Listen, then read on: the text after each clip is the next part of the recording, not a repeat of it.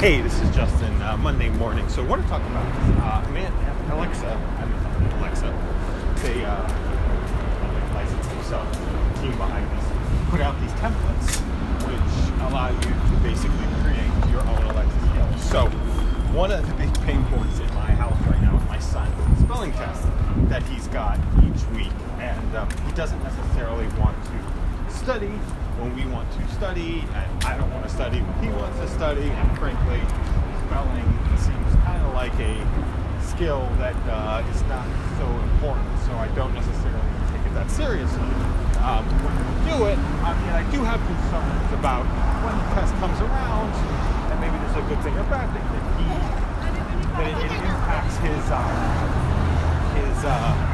self-identity. Like when the test comes around, he doesn't do well on it, that he feels bad. Maybe, there's a whole bunch of different ways to dig into that one, and happy to do it. If you'd like, just make one on Twitter. We'd love to have that conversation. So, what the new templates is, they have something called flashcards, one of the options. And so what I've done is, I spent around 10 minutes yesterday on my phone, right, personalizing the flashcards for his spelling words for last week and his new words this week. And I personalized them and put his name on it. So I said, Ben,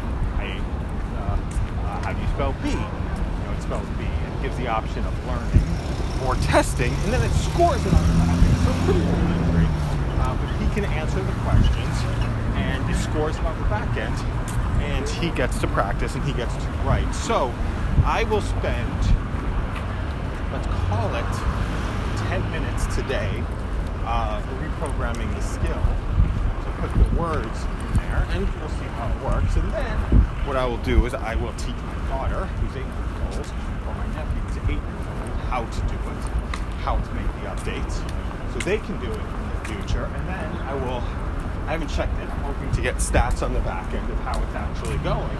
But Alexa will actually do the testing with me. Now, I say that this should actually just, taking it a step further, just replace the testing during school 100%, right? Just put Alexa in the school, have them talk to the Alexa, or have them do it at home, and have it, then you can hear that it's their voice who's doing it, so it's like, who's going to connect like this anyway. You give them the option to start opting out of the tests when they get to a certain level. So we'll take a look at some of the other ability here, but it started off as something that I've got no idea how to train. And I came up with my own hacks where I was recording audios for doing the training, where I was sending the picture, or as my son or my daughter, my nephew, to help me with that. Now what I can do is basically get rid of all of the human element that can necessarily get in the way. Basically what it does is it gets in the way of him and learning. And by the way, spelling can also be Alexa, how do you spell the word have? And I'm sure there's some correlation between being able to spell and writing. But start thinking about, sorry for the background noise. Start thinking about how to kind of remove all the barriers that are in the way of something happening. Then you have more time to have a conversation about what is actually valuable and what is not valuable. More time is left over. More time is left over in the background to do the work that needs to get done. Thanks a lot for listening.